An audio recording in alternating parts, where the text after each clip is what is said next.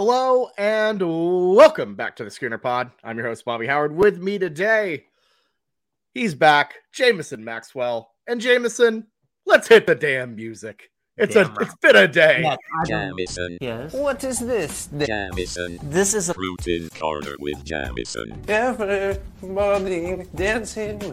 Oh, that's nice. Man, that hit. I needed that. I got shivers all the way down into my toes after seeing that. I love it. Yeah, it is very nice. He's right. That is very nice. What happened? So National Signing Day, part 1 was yesterday. Pretty uneventful. Everyone, signed where they went. And then 2 major pieces that we thought would go to OU, didn't go to OU with Akana and then Peyton Bowen. But wait, today, out of nowhere, there was some rumblings, but it finally happened. Peyton Bowen flips after committing to Oregon, after flipping from Notre Dame to the Sooners in what is truly one of the wildest recruiting sagas I've ever seen. Jameson, just you take it away. How do you even begin to describe what the hell just happened? Man, did Sooner fans need this? Obviously, we as a football team are going to be getting an amazing athlete as safety in Peyton Bowen, but man, did Sooner fans for the mental health need this? Because what David Hicks did to us last second whenever we thought we had him in the bag before he committed to Texas A&M. And then, Tassili Akana also kind of, like being OU, then Texas swooping in at the last second. It just seems like we just keep on getting buzzer beat at the end of the game and every single game we're playing. And it's just, golly, it is just getting taxing.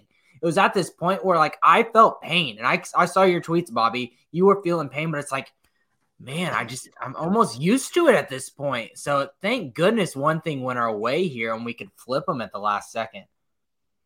Well, I mean, and it's been going on like this for years. We've seen it going back to like Kamar Wheaton, just Jace McClellan. It kept hitting over and over again. And my thing with Bowen was like, well, at least he never was actually committed, so It hurt a little bit less, but it was nice to be on the other end of some, last second hijinks for once. It was so nice.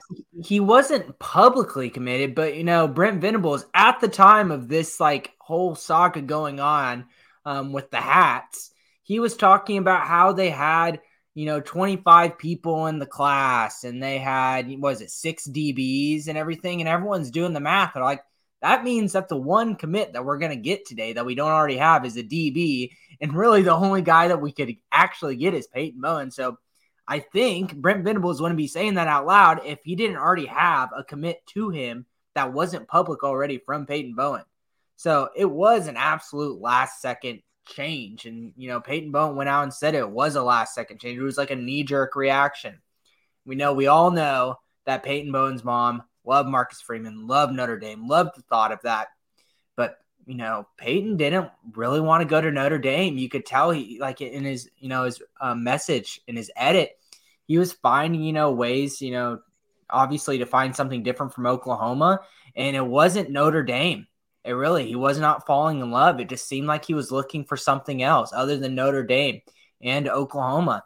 Maybe it might have been Oregon. His dad allegedly liked Oregon. And obviously with their NIL package, who's not going to love that? But all things considered, you just couldn't take him away from what he wanted. He might have made the decision that might have appeased his parents first, picking Oregon or picking Notre Dame as one of the 2 options. Maybe his parents didn't have OU as number 1, but I bet you OU is like number 2 on both of the parents' lists. And he's an 18-year-old who's making millions of dollars now. He should be able to make his own decision. I think he came to terms with that. Yeah, absolutely. And, his letter, I thought, I think the way he handled his decision really turned a lot of people off. I feel like the way he described it and the way he kind of apologized for, the way he handled it, I thought was very, illuminating, very, and maybe I'm just making excuses because he's a Sooner now, but I feel like it was very, kind of mature to be like, hey, I'm sorry for anything I did to hurt anyone. This is just how I went, because you could tell it was really weighing on that family as a whole.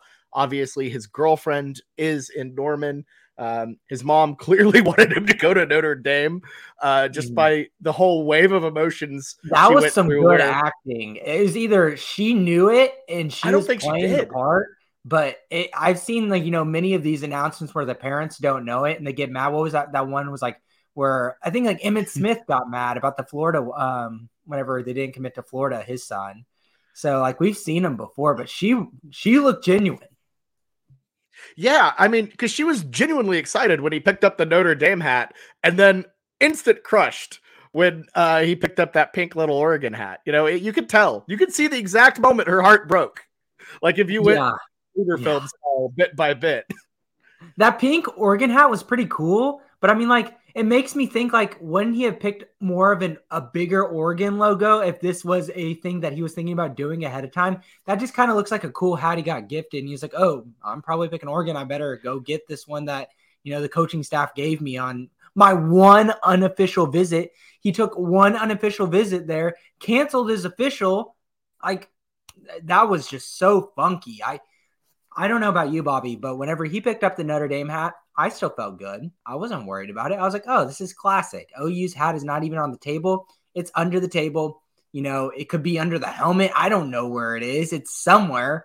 It's somewhere hiding. And since OU wasn't even on the table, it made me feel so much better. And he picked up the Notre Dame hat. I'm like, I'm not scared. That's all part of the play. And it was part of the play. Whenever he picked up the Oregon hat, I'm like, we're great. He just put down Notre Dame. That's our biggest competition. Oregon's not really, it's been kind of an afterthought this whole time. And then he goes, Sco Ducks. And I'm like, is this part of the act still? Like, what's going on here? Where's the OU hat? I didn't believe it for like a solid 5 or 10 minutes. I was astonished. I didn't even realize it was an Oregon hat until he started talking about Oregon. Because people in the comments are saying it was pink. It was not green. It was the least Oregon hat you possibly could have had. And as you mentioned, it came out of nowhere. Only one visit. It was unofficial. And it just really felt random.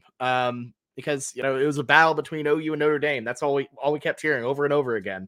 And them coming in at the last minute, I feel like that was the first kind of big shock Oregon kind of hit yesterday. In a line of just many, many, many hits. Dan Lanning went nuts yesterday for sure. Phil Knight went nuts. Yeah, Phil Knight. Yeah, whoever is running the Ducks bagman. It was crazy. It was truly crazy. But look, I think you got to give it up to Brent Venables and that recruiting staff, Jay Valai as well. Valet absolutely killed it. Just unreal closing. I've never seen anything like it. Usually the saying is you never know until pen is to paper. Really, I guess that I could say you never know until the paper is in the fax machine and getting sent to that school. Or like the email is sent with, like DocuSigns and all these things that they're doing nowadays with these contracts. Like he wrote that, he signed during the, his announcement. Like I watched the pen go to the paper and that's when I was like, are you kidding me? Like this dude is actually signing Oregon.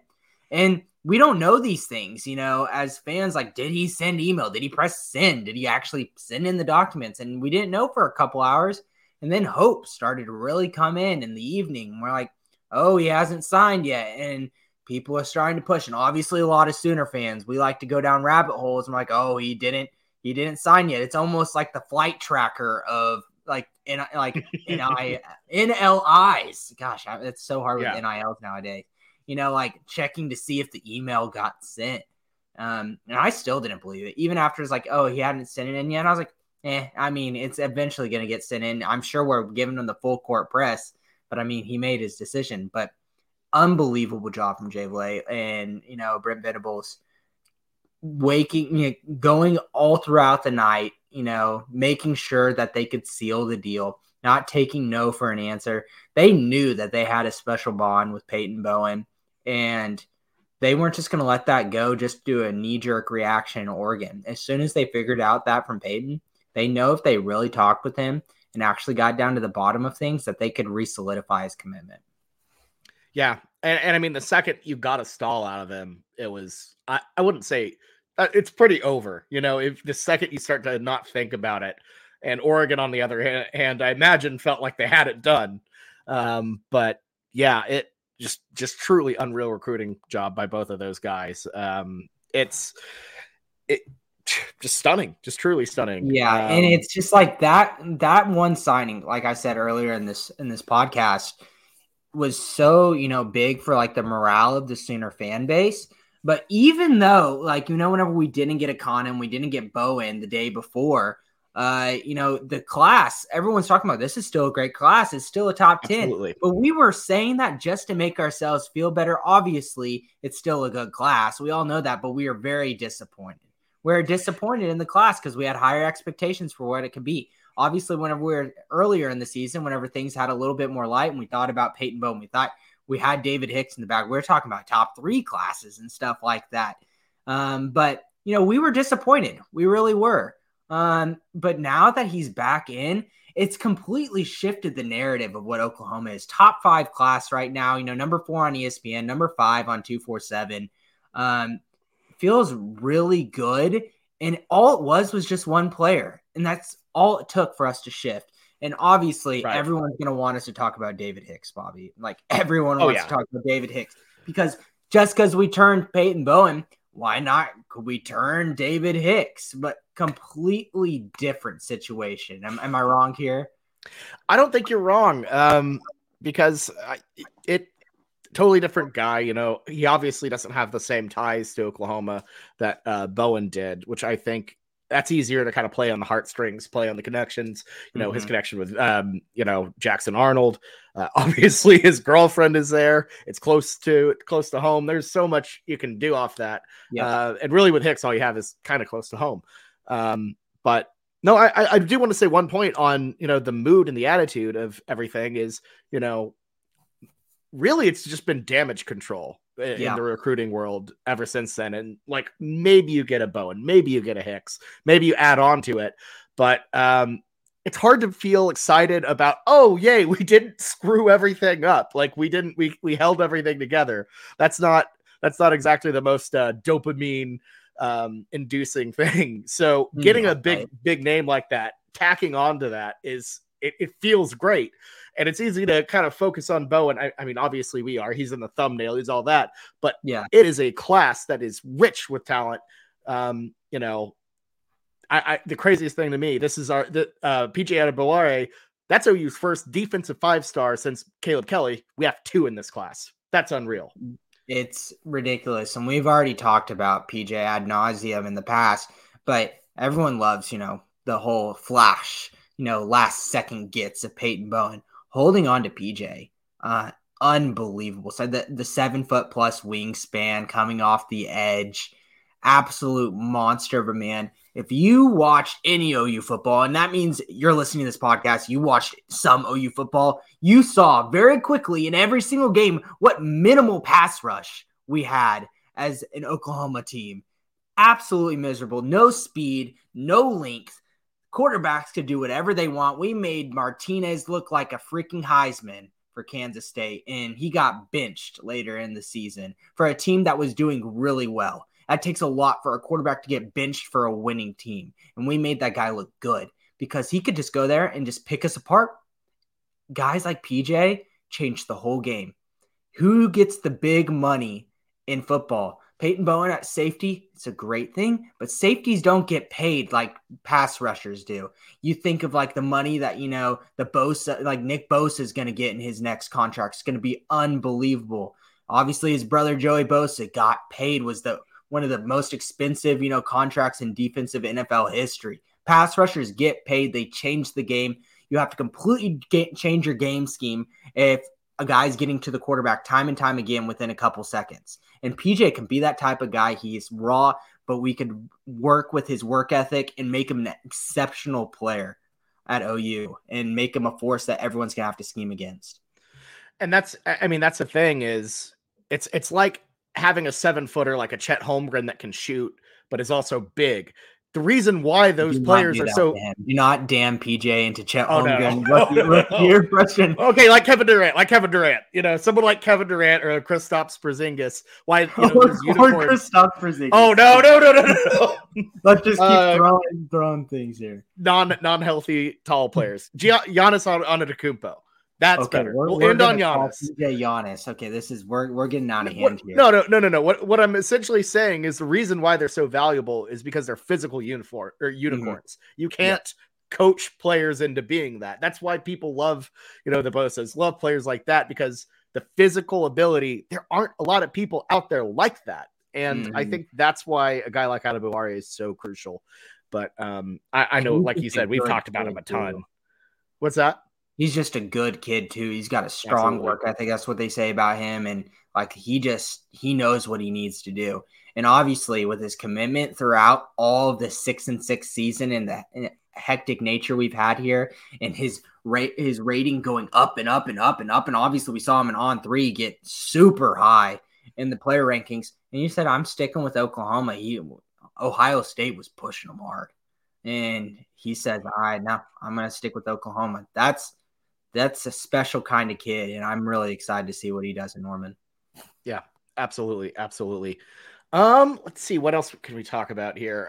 Anything else on the Bowen saga? Before we start about David Hicks, because we didn't. Yeah, let's go back to Hicks. Started that, but obviously we had some thoughts we need to finish, because that's what everyone wants to know now. Like, do we have a shot at David Hicks? Obviously, he said that he was going to wait and do his signing on Friday, which would be tomorrow, as we're recording this later Thursday night.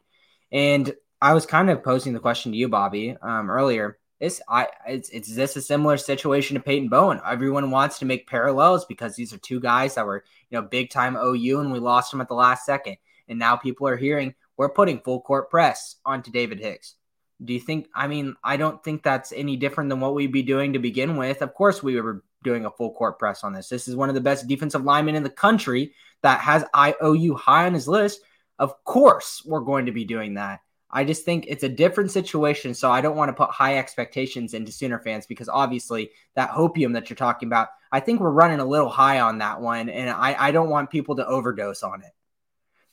I think that's fair, because, and ultimately it doesn't matter if people are disappointed or not, because Hicks would be, don't get me wrong, it's like he would be such a massive coup for OU to get. Like, that would be enormous to get a guy like Hicks.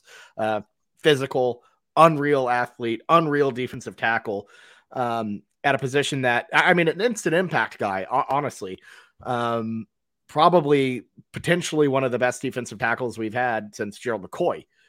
So that's the type of player we could be getting. Oh yeah. So if there's a way to flip him, if there's a way to pull him from the clutches of Texas A&M, it'd be massive. But and I'll say this: there's no better recruiting staff for D linemen than what OU has. Todd Bates is, I guarantee you, working those phones hard now.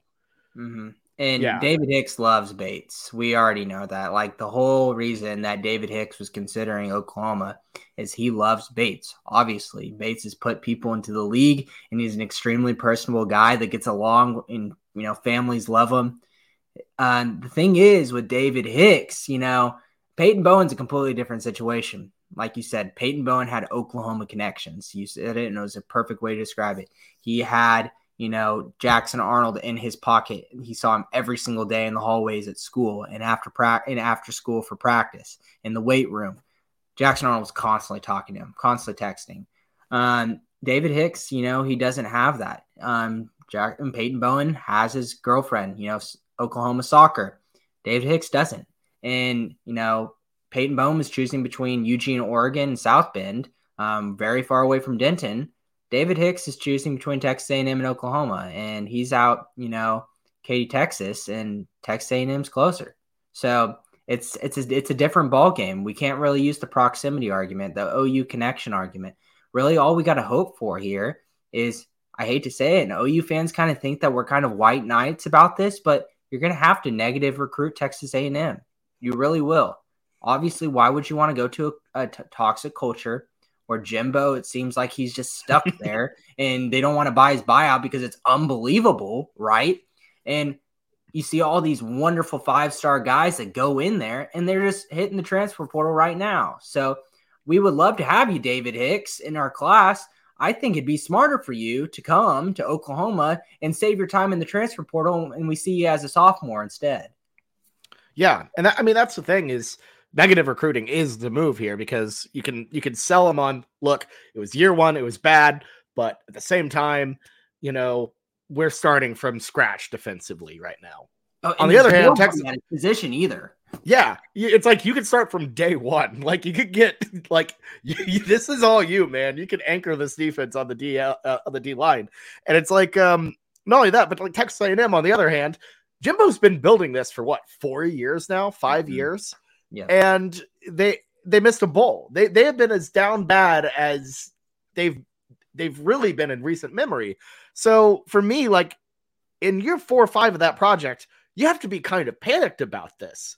OU, on the other hand, I think you chalk it up as a bad year and then you move on because and just hope that you can start winning football games. But the thing is, I don't think Jimbo can give us time, spiel and sermon, because he has had time. He has no more excuses, zero more. Like there's nothing left for him excuses wise. Obviously, you just got to sell talent and you got to sell money down in College Station. And obviously, talent, when you get a bunch of talented kids around each other, these guys have been going to camps. They've gone to those 7-on-7 camps and Lee 11s and stuff like that. And whenever they get super teams, obviously they think like, oh, this is like I hate to make another NBA reference on a college football podcast, but I can get all my buddies and take my talents down to South Beach and win a championship. Football isn't basketball. You can't go take just a couple, talented, get 4 or 5, 6 5-stars and just get a team and think you can win. It's just not that. It's like football is an 11-man game. And then it's, 22 offense, defense. You can't just go down with a couple of star players and hope they pan out and you have a superstar team. Obviously, you're going to have game changers that change the game at the quarterback position, but that's a different talk. But Texas A&M hasn't been getting those kind of guys at quarterback. It's been all the other skill positions. So he doesn't have that excuse anymore to say, hey, this was a bad year, but we'll be better next year. And the culture right now is, we heard all these rumors about the locker room, and we already know there were suspensions of some of the younger guys. And I don't know how much I'm going to buy to like weed getting smoked in the locker room and, all these kinds of weird things, like people not having respect for the coaching staff. It just seems just fishy. I don't know if I'd want to dip my toes in that pool. Yeah, no, absolutely. And like you said, it feels off overall. And look, that undated national championship plaque that they gave Jimbo when he was hired, it's getting a little dusty right now. Absolutely. It's getting dusty. What do they do with it if they get rid of him? Like, do they just kind of I don't know, throw it in an incinerator or something? Put it on the curb like Jimbo put his Christmas tree whenever he was at Florida State. Someone will pick it up. Exactly. Someone will pick it up on the way out. I love it. Does he get to keep it? Put it on his mantle? I don't even know what you even do with that kind of thing, because it's such a disappointment, but can you throw that in the trash? I don't know. You just don't have it in the first place. You got to just throw that in your basement and just never look at it. I don't know. Even if I had horrible time there, I don't know if I could throw something away like that. It's ridiculous. It's too ridiculous. I kind of want to buy it. We should pull it together and try to pull some money together and try to buy the fake Jimbo Fisher natty. Oh my God, Texas A&M's too expensive for us. I don't know if we got it. We need more subscribers on YouTube if we're gonna start getting some of that money to buy our Jimbo fake national. Start a GoFundMe to buy Jimbo's fake natty. I love it. Oh man. Anyways, so we've talked about Hicks. How big that would be. We'll see how that goes. Obviously, we'll probably hear some news on Friday. But going forward with this class, what do you think OU can and will do for official National Signing Day in terms of the portal, in terms of prep kids? What's on the horizon for OU going forward? Oh, I think there's so much more to go into the portal. I think Brent Venables said it. Like, we've got plenty more in the portal. And we saw it today, obviously, getting Reggie Pearson from Texas Tech. Kind of funny how he is posting his highlights of him just kind of dominating us and, hitting Dylan Gabriel. That was absolutely hilarious. Having another defensive back, in a room where it's especially like safety cornerbacks a little bit thin in terms of depth. Having a guy who's got 1 year left of eligibility, he's been there, done that, went to Wisconsin before he went to Texas Tech. He's got many, snaps under his belt. I mean, think of this like a CJ Colton, Trey Morrison kind of get, some guy that, he's great for depth, great for leadership. And man, did Trey Morrison really and CJ Colton kind of really help us there at the end of the season. So he'll be competing. He'll be competing for those starting jobs. And I'm curious to see if we get more similar guys like that. The thing is with the portal, not all portal is like, getting these superstars that are going to change, the team of Oklahoma forever. But man, does it help with depth, because you need these kind of guys with experience who have strong work ethics that fit our culture, that can kind of plug in and, play that last year and come in if, say, one of our young guns that, a Billy Bowman gets injured again. We can move, we can move Reggie Pearson out there to safety or cornerback or wherever our defensive backs need him. We're going to continue to have more. And I would not be surprised if we hear some other transfer news in the coming days too. For sure. And I by the way, if you've been following the podcast closely enough, everyone, we've kind of been on a little mini hiatus since the Texas Tech game. We haven't talked about Deshaun McCullough yet. The McCullough brothers committing, Jameson. What a win that was. No one talks about it. I don't know why. Like that is such a big deal. It really is. Getting a 4-star safety is one thing in this class, but Deshaun McCullough is an absolute monster. But man, this was a high-end 4-star coming out of high school. Goes to Indiana. So people are like, oh man, I don't know how much, getting an Indiana transfer. This guy's just straight out of Bloomington. He decided to stay home, and he was the number 75 player in the nation, and that was a huge get for Indiana, but this guy's got talent. And another edge rusher, like I told you, I think edge rusher was one of the most important things that we need to fix this offseason, right next to inside linebacker. And getting a guy like McCullough, man, is so, so helpful. I honestly, everyone's been looking at, the class of 2023 right now, but more people need to be talking about this kind of guy that we got into this class. Yeah, I mean, McCullough was Indiana's highest rated recruit ever across the board, which is unreal. And not was he only, touted, coming out of high school, but his performance at Indiana with the Hoosiers this year was incredible. He I believe, got honorable mention all Big Ten. He was excellent for the Hoosiers. And he just fits. He fills a need right away. And I think having a guy who doesn't have to have that, transition between high school to, college, we always say that's a big deal with, JUCO guys. To get a guy like that from a Power 5 conference is really, really special. Oh yeah. It's like at a position of need. Like I was saying earlier, you just don't get many game changers in terms of the portal. And this is the type of guy that can be that. If you go to 247 and you look like, oh, how good are these transfers?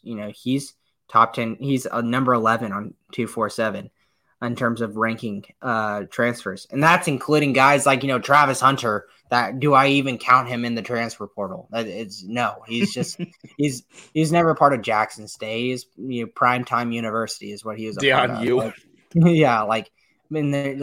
There's so many really good, Grayson Call still in the portal, Hudson Card is number 10 right now over. Oh man. Jeez. Okay. People are really hyping up Hudson Card. How the hell is Hudson Card over Spencer Sanders? Okay, that's another time. No, I don't know if I want to talk about that too much. But I want the 30-year-old North Texas quarterback. Well, we can't always get what we want, but I guess we do have an opening a backup quarterback, Bobby. I don't know.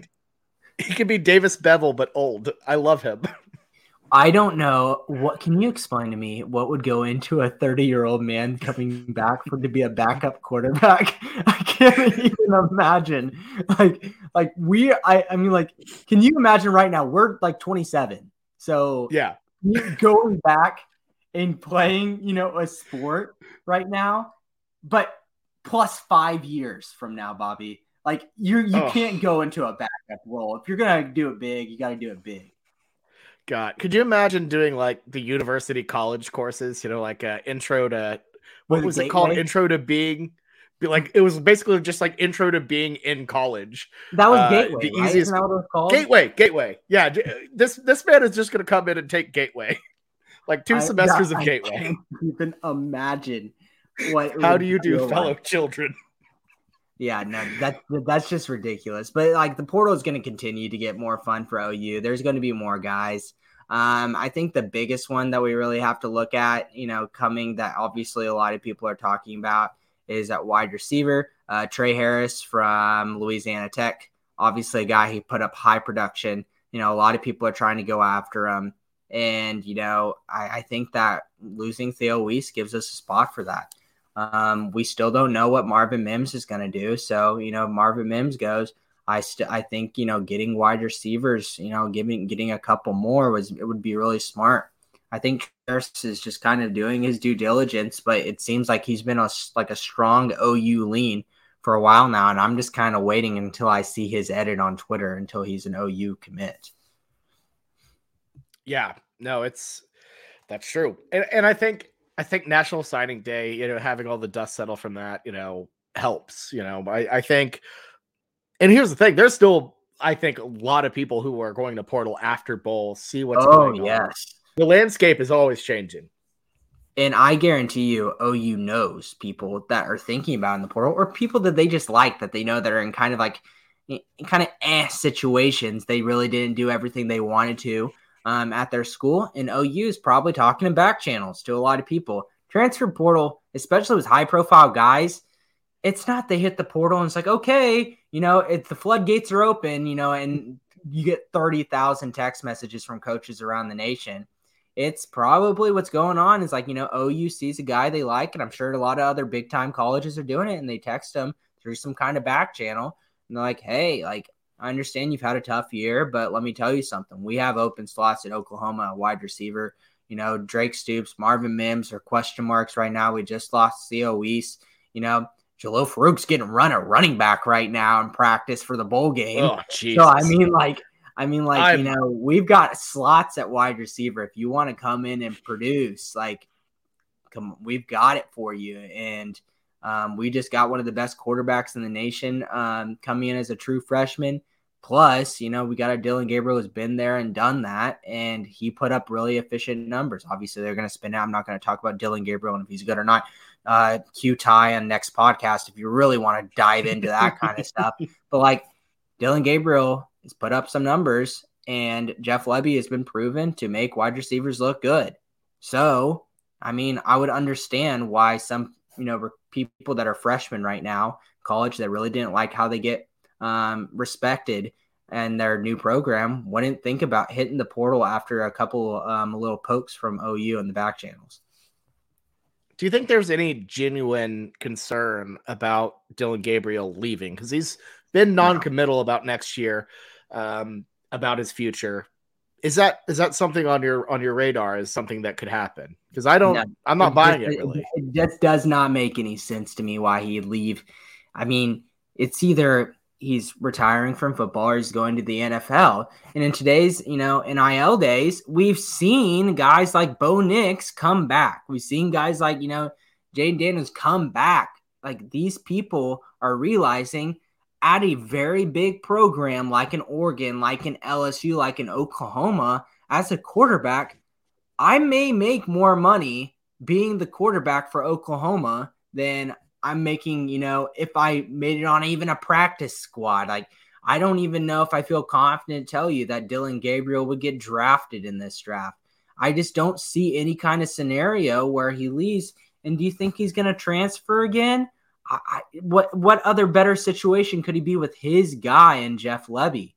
Obviously, he might feel a little bit of the pressure. He saw what happened to Spencer Rattler whenever he kind of had an iffy season the time before, and the fans, I'm sure, guarantee you, he's listened a couple times to what the fans have had to say about him and their high expectations for quarterbacks, and he knows like there might be some Jackson Arnold chance next year. It might be not the the cleanest and easiest road, but if you're a person at the quarterback position that calls himself a leader and you are doubting your ability to do well enough to where the fans won't revolt against you, you're already stuck to begin with. He's got to be more confident than that. So I'd like to think he's not thinking those things and thinks I can do good enough to where I can make sure the fans don't chant, "We want Caleb, we want, Jackson," chants. We want anymore. Jackson. I know. It doesn't sound, sound as cool. But it would have to be a more fun to chant against. It'd have to be a Jackson Arnold. That works. Don't start it, Bobby. No. Someone's gonna clip that and be like, Oklahoma fan calls for Jackson Arnold to start. Oh God. But let me tell you something, Bobby. That take is not hot because there are so many people. I know it's not. Like, let's just bring in Jackson Arnold. He's a competitor, but I think that he's already came out and said, I'm really excited to work under the possibility or something, work under a guy like Dylan Gabriel. Dylan Gabriel's reacted on Twitter to almost like every single recruit that we've gotten in transfer portal we gotten. I don't know what he's doing. I don't know if this is some strong arm through NIL to get money through the, the retaining your players kind of thing. That's my only guess. There's no way he's leaving. Just thinking logistically about the situation, I just don't. He would be extremely stupid to leave.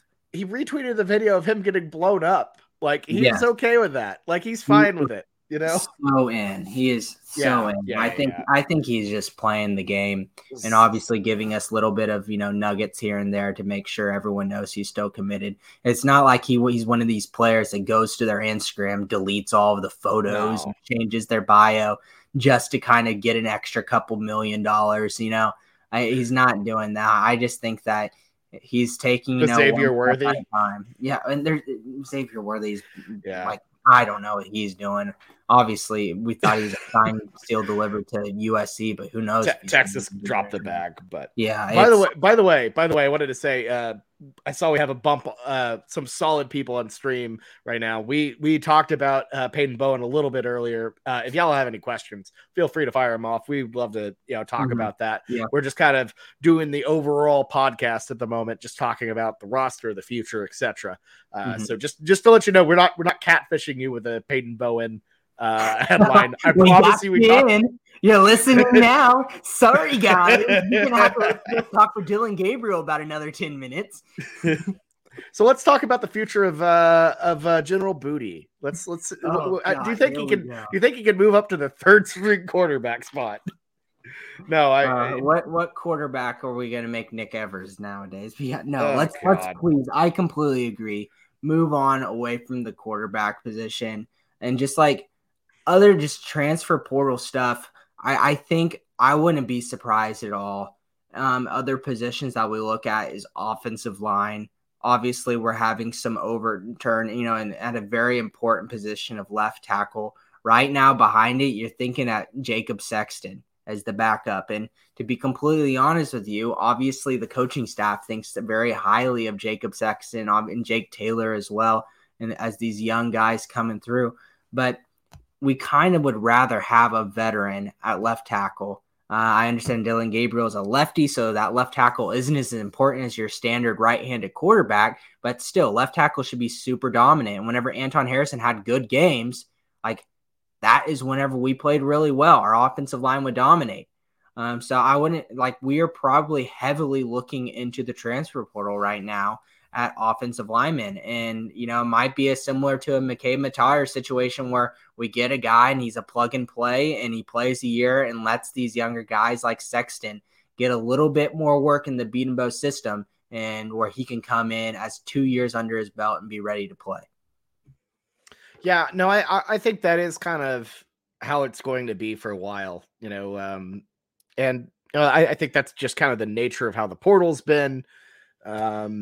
And, it's just kind of the nature of how we've built O-lines in the past couple of years. It feels like we've had ever since the Joe Moore award-winning team that we had in 2018, it's like we have one guy who's really good. The rest are kind of okay. The other guy, the guy that's good leaves, and then someone else becomes really good, and then the rest overall aren't that great. And it's kind of frustrating that we haven't had a cohesive unit in a while. So, maybe the portal can solve that. I don't really know. It's just it's kind of been a bit hit and miss recently. Yeah, that's for sure. See a couple people talking about like they'd be okay. Yeah, James Thrice in the chat saying like they'd be okay with Jacob Sexton. Obviously, they're very happy with Jacob Sexton. We saw that young people can play that left tackle position. Anton Harrison did it, and they were blown away by him. But at the same time, that's not the standard. And I guarantee you they're making sure like, can we find other tackles to get kind of a little bit more veteranship at that position? Because to be honest with you, if you have a guy who's a sophomore playing that position and he goes down, as offensive linemen do, you don't want to be like, oh, I just went down with my young guy and now who do I got to look at behind that? Yeah. I saw on Twitter today, Mike Tarquin get into the portal. He was a guy who committed to Florida, but that Bill Beatenbow targeted throughout his recruiting cycle and really liked. I'm sure that they're talking right now. Bill Beatenbow makes great relationships with offensive linemen, and he sees guys and he does not care about what their star rating is. He says, I really like you. And he goes in and he goes all in on these guys. And a lot of the times we end up being second place. But now, whenever you're second place in the transfer portal day and era, it's great because I guarantee you they still know Bill Beatenbow is one of the better offensive lineman coach in the country. And it's a great place to come right back in and reestablish that relationship and come in for a chance to compete at a position of need right now for us. Yeah, no, absolutely. And, it to me, both ends of, both lines are 100% number one, the most crucial point to figure out. And it sucks because it's so hard to get, big guys in the portal because they're just – people hold on to those guys. It's just tough to find people that have a lot of great production under their belt, but are ready to go play for another team. Yeah. Especially at this level, when you're trying to make college football playoff runs, when you're trying to be elite, they just don't leave. They go to big places and they stay there. And that's just kind of how it is. And it's frustrating. It's unfortunate, but that's, like I've said, that's just kind of how it goes with that. But what are you thinking about the portal though, in terms of defensive line play? Any particular names you see? I know it's like we said, it's a bit of, you have to dig through the crumbs a bit, but I don't know. I think the defensive line's a little bit dry right now. I'm hoping that it's kind of a waiting game till after the Bowls, like you said. I haven't read anything on the message board so far of like names to watch in the defensive line as of recently. Obviously, people are going to bring up, oh yeah, we got, Jacob Lacey, and he's a great player, highly rated Notre Dame guy. I wouldn't buy too much into Jacob Lacey being this guy that is going to be this game breaker for us. He's just going to be another depth piece who's got some speed and some athleticism, and will be there amongst the other defensive linemen that we have. I don't think he's going to be this game changer. His star rating in high school is not what he did at Notre Dame. He had trouble even cracking the rotation. So even though he's got a lot of tools, he's got talent in his past, it's not like he's the same guy coming out of high school. But still a good get because you just don't get guys with that like history of talent through the portal. Like I said, it's extremely hard to find those kind of guys. Yeah, absolutely. That's kind of something you need to develop organically, which is, it's tricky when you're, kind of going from scratch, because that was not exactly something that Alex Grinch really prioritized in the past. And, in the comments, we have David Rich over here talking about, the push to flip David Hicks that we kind of brought up earlier. And, we answered it a little earlier in the podcast, and, I know momentum and all that. So, makes sense that we, you might not have seen that, but, no, like that's why getting a guy like Hicks is so important, because you have to home grow that sort of thing. You can't just portal it in. It's not like a wide receiver or it just, not you just can't plug and play it. Yeah, you can't Jordan Addison, Xavier Worthy this, where you just put in the wide receiver.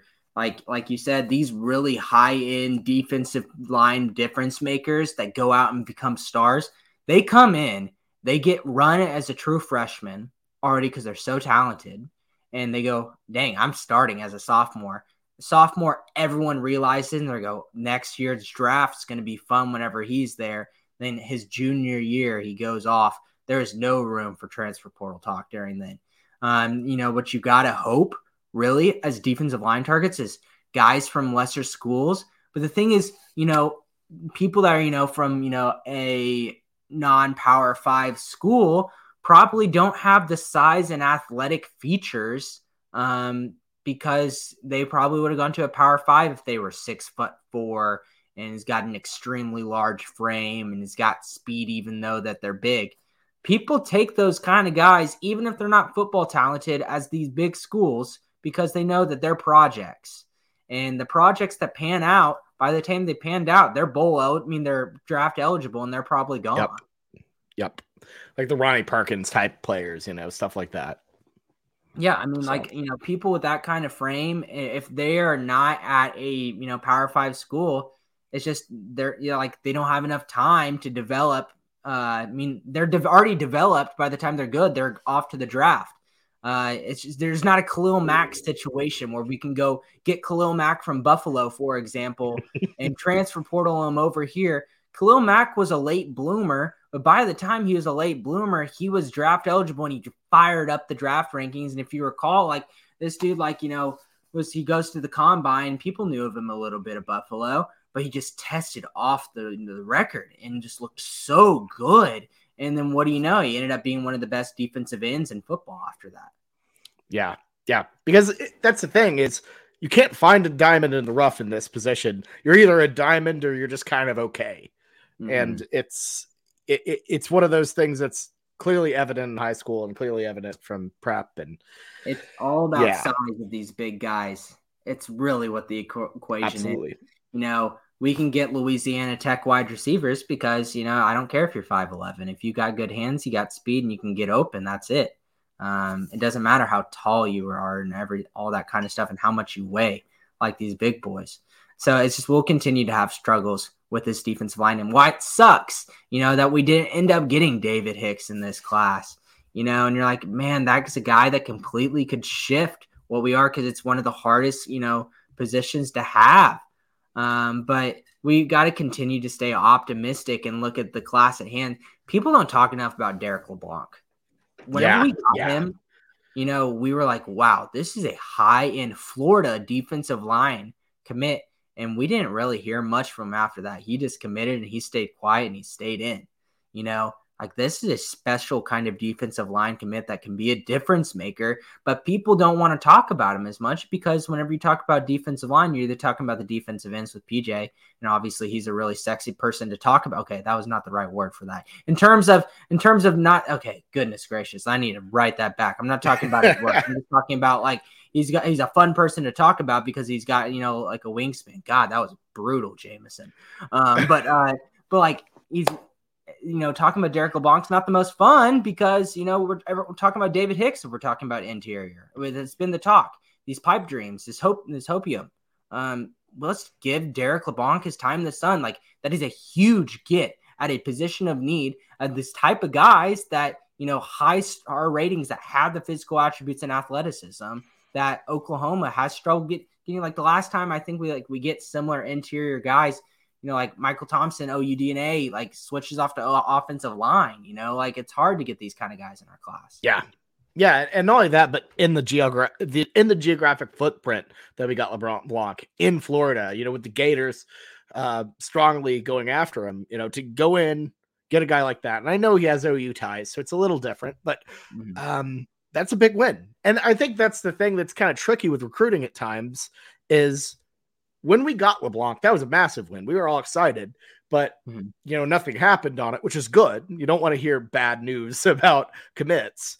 And then signing day hits, you get the little video, you're like, oh yeah, whatever. But it doesn't mean that signing wasn't any less impactful than a guy you might have gotten out of, who maybe is rated around the same, who is a surprise. The surprise factor doesn't make them any more valuable. And I think that is something that, we really should appreciate a guy like LeBlanc, because he is going to be a very big piece in a couple years. Yes, for sure. yes, at a huge position of need. And another thing I want to give, his time in the sun too, which kind of sucks because whenever he committed, everyone was crying about Peyton Bowen and Marcus Strong. If you can't get the David Hicks of the world, these the absolute freaks at these positions, like with great measurables, and they've got so much athleticism, but got such a good frame to them. You go and take a guy that has that frame and has that athleticism, but still needs to develop some more. And that's Marcus Strong, like another Florida guy, but 6'3", 265 pounds. And with that frame, he's the type of guy where it's like, I've already got a couple of defensive linemen in the boat, but if I want to take a runner on some guy, let's see if we can develop him into something. That's kind of what we did with Tyler Guyton in the last portal class last year. This was a guy that was huge. He was big. He's athletic, converted tight end. Man, does he have tools. If we can get him within our system, get Schmitty on him and, let Bill Beatenbow kind of teach him a little bit, this guy could be good. And now it's like, that's a great right tackle option for the future. Whenever he played in games, he showed some things. If you get a kind of guy with the frame that Mark Strong has, you never know what could happen with these kind of guys. He could develop and get better and better. And with a teacher like Todd Bates, that's worth that shot. It's better than getting, a 6 foot, 290 pound guy that his ceiling's quite about there. He'll be a gap stopper. But he's going to be higher rated than Marcus Strong. I'd rather take a swing for the fences if this is a guy that's kind of rounding out your class. Yeah, for sure. And, I think there is such an emphasis on 4 and 5 stars, which is important. Just looking at 247, Marcus Strong is a 3-star, rated about 85, which is, here's the thing, that's still pretty solid. That is a base of something to build off. It'd be amazing for Oklahoma State. Okay, sorry, I shouldn't have done that. Hey, if you're Oklahoma State, you're losing your mind if you get this guy. Number 9 for real. Big 12, but I'm not going to get. Let's not talk about it. we don't need to talk about OSU. They're but my thing is, like you said, the measurables, 6'3", 265 pounds. This is a guy that can be a guy. He might not have an instant impact, but give him some time, let him work, let the coaches do what they do, which is coach, and you never know. I think that's something to be excited about still. Like, that is, you can't just, we're not Alabama. Hopefully one day maybe we have the ability to sign Alabama level classes, but getting a guy like this as a bit of a stocking stuffer in a way, that's nice stuff. That's good stuff. And in Florida, another big win in Florida. Yes, exactly. And yes, I agree. I should have not brought little brother into the conversation. That was really mean. I'm very, very sorry. That was uncalled for. I don't know. I was feeling kind of dangerous. I've been feeling pretty cheesy the past couple mornings, but anyone who follows our Twitter account knows that I'm so mad. Feeling cheesy. I missed today. Yes, I missed today. I've been so busy recently, and just there was a couple of days where I've been posting my evening updates. Man, I've been waking up cheesy. I promise, guys. I've been better. I've legitimately every single day I wake up, I have a notification on my phone that tells me feeling cheesy ? And I let Twitter know if I'm feeling the cheesiest this morning. So I'm pretty sure I'll be waking up feeling pretty cheesy, but I need to sleep in tomorrow. I need some extra sleep. But I don't even. We're talking about apologizing to little brother before that. OSU, yeah. And we're talking about Marcus Strong and in the measurables and everything. Let's kind of relate it to I know a lot of people here probably play fantasy football. Whenever I am drafting my fantasy football teams, obviously you take solid guys at the top of the draft that they're going to give you a really good product. But once you get to the point where you're drafting your bench players, do you want to draft a guy that is going to get 3 catches and 33 yards, and that's about it? So he's going to give you just very little points every single week. Or are you going to take a guy that could absolutely go off? He could get 0 points the whole season, barely any play, but maybe he has kind of potential to go off and be a special kind of guy. You take those guys at the end of your draft, at the end of the class. whenever you have a couple extra spots that you thought were going to be full with other players, but now they're open. Take big hacks. In today's day in the transfer portal, you kind of got to do that because mediocre players that are 2 deep and 3 deep, not a lot of them stick with their team anymore and stick it out, 4 or 5 years at Oklahoma or in their college. We saw so many of these guys at OU right now that are, 2, 3 deep, and they're in the portal right now because they want to go and be starters. So it's nice to have depth, but picking a guy that, that doesn't really have the ceiling to be more than a depth piece, it's just not really smart for the long term of a class. Yeah, because in the past, maybe that works, but this is a totally different ball game. Guys want to play. And if it's like, hey, maybe by your junior year, you might get some burn. I don't think that's good enough for, as college kids, you want to play, you want instant results, all of that sort of thing. And when you're not getting any burn and you could go over to wherever, especially at Oklahoma, you're at the top of the top, go down a little bit. You go find another solid Power 5 spot, and you have everyone in your ear saying you can play there, and they'll pay you a little bit to go there, then you're going to do that, and that's totally fair. I think that's overall a good thing, but you have to kind of adjust things going forward in terms of managing depth, understanding who you got, and understanding that turnover is going to be way higher just because it's a new ball game. Mm-hmm. Yeah, I mean, I think of a similar thing, but from a different position. We got Braden Willis at the very end of his recruiting cycle. This guy was a wide receiver. He had a good frame to him, but he was still skinny. Didn't have a lot of muscle on him. But hey, this is a swing. This is a guy that maybe we could develop into a guy, put some muscle on him. Or could he be a big bodied, outside wide receiver like we did a lot with Mark Andrews? Or could he get big enough and be a contributor and, play close and with his hand in the dirt? And look what happened with him. Braden Willis is one of the more big impact players for us this season. And he was a last second kind of get in the recruiting cycle. So taking those kind of swings of guys that you can develop and put them into something and they can actually be very big impact players, I think is the way to go. So if people are upset, we got this guy, he's only got an 85, on 247, 3-star, and it's not, the big pick that everyone likes to, get really excited about. I love it. I think I love these kind of things. Go for upside. I want to make a Poku analogy so bad, and I'm not going to do it because we are just making all these kind of. I've talked about NFL. We talked about NBA. We didn't use F1 references this time, so that's good. Well, that's a plus. Yes, that's good. Dude, that's also good. I don't know if you've been watching the weekend spreads or not, but at one point we started talking about the musical Oklahoma, and that got off the rails. So I've been tightening it up. We've been doing a better job here. What has happened since I've gone? Oh my man, I don't know. I don't know, man. Talking about musicals. Yeah, no, and in retrospect, the guy who said we're not, we don't see like sports guys, I was offended by the comment, and then I remembered that half that video was us talking about a musical. So that's a fair point. I apologize. I mean, to be honest with you, we don't really look like athletes, whenever you look at us either, because we're all of us here on the podcast are under 6 foot, correct? And it's not like we have any muscles that you can see. Ty might be like edging it, like maybe a 5'11", 6 foot flat. I don't know. I don't really judge people's heights too well, but definitely you're like a 5'10". You're not tall enough where you can fake it. Sadly, Jameson. No, I'm in the sub 6 foot sad boy club. I'll go out and say that's okay. I'll give myself a half on the 5'10.5" though. And on my license, I myself 5'11", but I'm not a horrible person to go all the way up to 6 foot. I'm not some guy who's filling out the depth chart on the football team. And I'm like, actually, I'm actually 6 foot. Yeah, no, I'm out here trying to scrape and maybe pretend that I'm like 5'8".